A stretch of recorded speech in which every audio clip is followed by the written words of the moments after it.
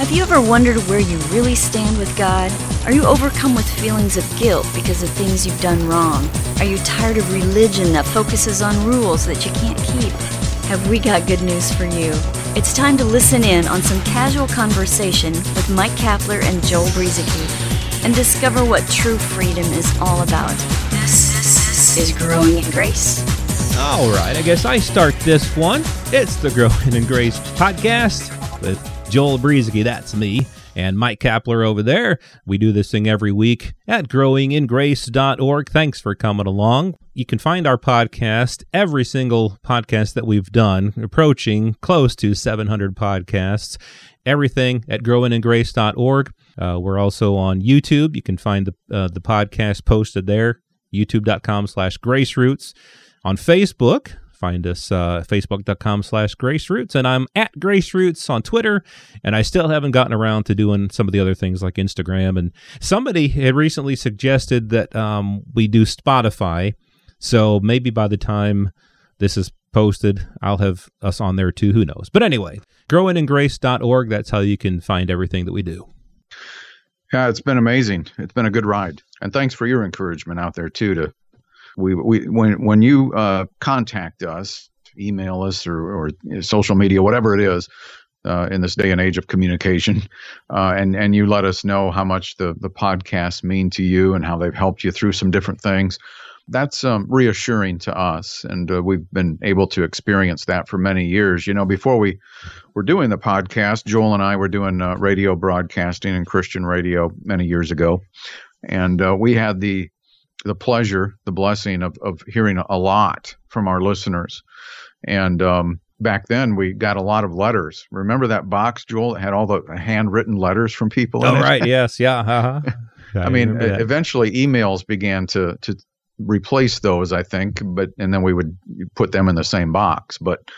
And so we've kind of been brought up through that, where people would communicate to us what the ministry was doing for them. And that's encouraging to us. So it's kind of cyclical here, just for us to be able to encourage you and you give it back to us. Let's keep it going, because there is so much to learn and grow in when it comes to the love of God for us and how that was demonstrated to us through Jesus Christ. Right. And indeed, just by the way, I just figured it out. Well, see, we record our podcasts several weeks in advance. And so by the time this one posts, we will be on our 14-year anniversary.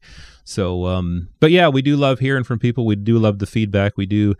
It is the body of Christ. We're here to build each other up. It's not just two of us here on a podcast, and that's it. Obviously, we're not the final word on anything, and it's really neat to hear back from other people as well. And even just, I'd encourage you to share with us your journey, just how you.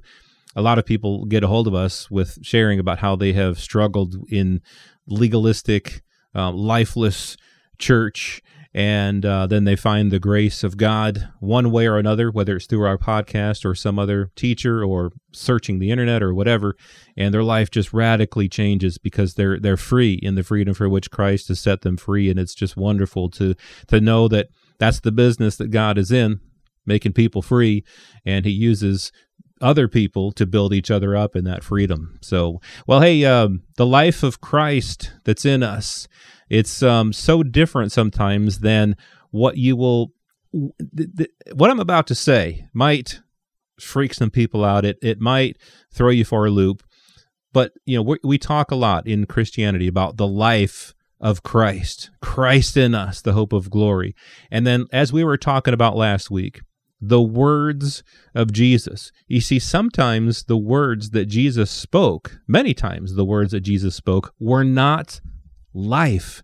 They were not words of life. They were actually the ministry of death and condemnation. You know, Paul wrote about that in 2 Corinthians 3, that the law was the ministry of death and condemnation, and that's what Jesus came teaching that, the ministry of death and condemnation to people. Now, Jesus didn't come out and say, I am here to teach the ministry of death and condemnation. He didn't say that. He just taught the law, and he expounded upon the law The law says you shall not commit adultery, but here I say, really what it's about is if you look at someone with lust, you've committed adultery in your heart. And the law says this, you've heard it said this, but I say this, this, and this. And so he didn't come out and say, this is what I'm doing, but it's what he was doing. He was teaching the law to those who were under the law, and they would have understood that he was teaching them the old covenant. The people that he was teaching would have understood that. But here in Christianity, in modern-day Christianity, we just look at the words of Jesus and think that he's teaching Christian principles, Christian living, but he was actually preaching words that were not life. So why would Jesus, who is the way, the truth, and the life, teach things that are not the way, the truth, and the life? As I said last week, one thing that the law would do was point people away from self-justification to faith. That's really the purpose of the law, to lead people away from trying to be justified by their works, realizing that they need to have faith. That's the only way that they can be justified, by God's grace through faith. And so we mix things up sometimes by thinking that Jesus' words were for us to gain life, when really the only life that we could receive was by believing in him. Yeah, and as you said last week, we're if you're a new listener, we're not suggesting in any way, shape, or form that we ignore the words of Jesus. Just because everything in the Bible wasn't meant directly to be applied to our lives today, doesn't mean that we just toss it out or get a black highlighter or throw them away or any of that. It's all there for a reason. But understanding it in the proper context will help get us into the freedom that God has given to us through Jesus Christ that has set us free. So, Galatians chapter 3, Christ came to redeem us from the curse of the law. And when Paul wrote that, he really meant us Jews. He was talking to the Galatians, but he was saying that Christ came to redeem us from the curse of the law. And then he went on a little bit later in the book to say that he, Jesus, was born of a woman. He was born under the law, the Mosaic law, to redeem those who were under the law. So there, Paul, looking back on the other side of the cross, this side of the cross, looking back on the life of Jesus and his ministry before the cross, and saying his main primary purpose as one who was born under the Mosaic law was to deliver those people, those Jewish people who were under that law. We Gentiles, fortunately, were also invited into something that is now known as a new covenant. There was a first covenant with Israel that came through Moses. It was a law of works and commandments, and it could not bring righteousness to the people, no matter how hard they tried.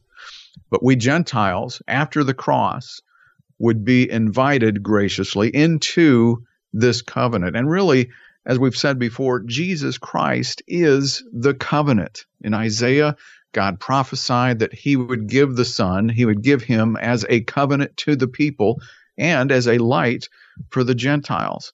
So God brought the Jews and us non-Jewish people, Gentiles, together in Christ into this new covenant. So the covenant wasn't made with you and me, not even with Joel. Right. The covenant was made between Father and Son because God could swear by no one greater than himself. So this would be a covenant that could not fail, as the first one did.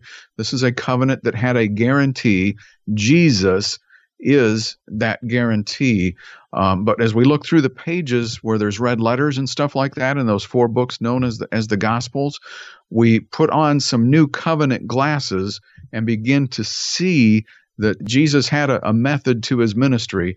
It's just that not everything he was saying was actually meant to be applied as new covenant Christianity. Right. And you see, reading also there in Galatians 3, there's so many good things there, but Paul says, "For as many as are of the works of the law are under the curse, for it is written, cursed is everyone who does not continue in all things which are written in the book of the law to do them." So if you're under the law and you don't do the law, then you're cursed. And the thing is, nobody could do the law. So whoever was under the law was cursed. But Paul says that no one is justified by the law in the sight of God is evident, for the just shall live by the law? No, the just shall live by faith.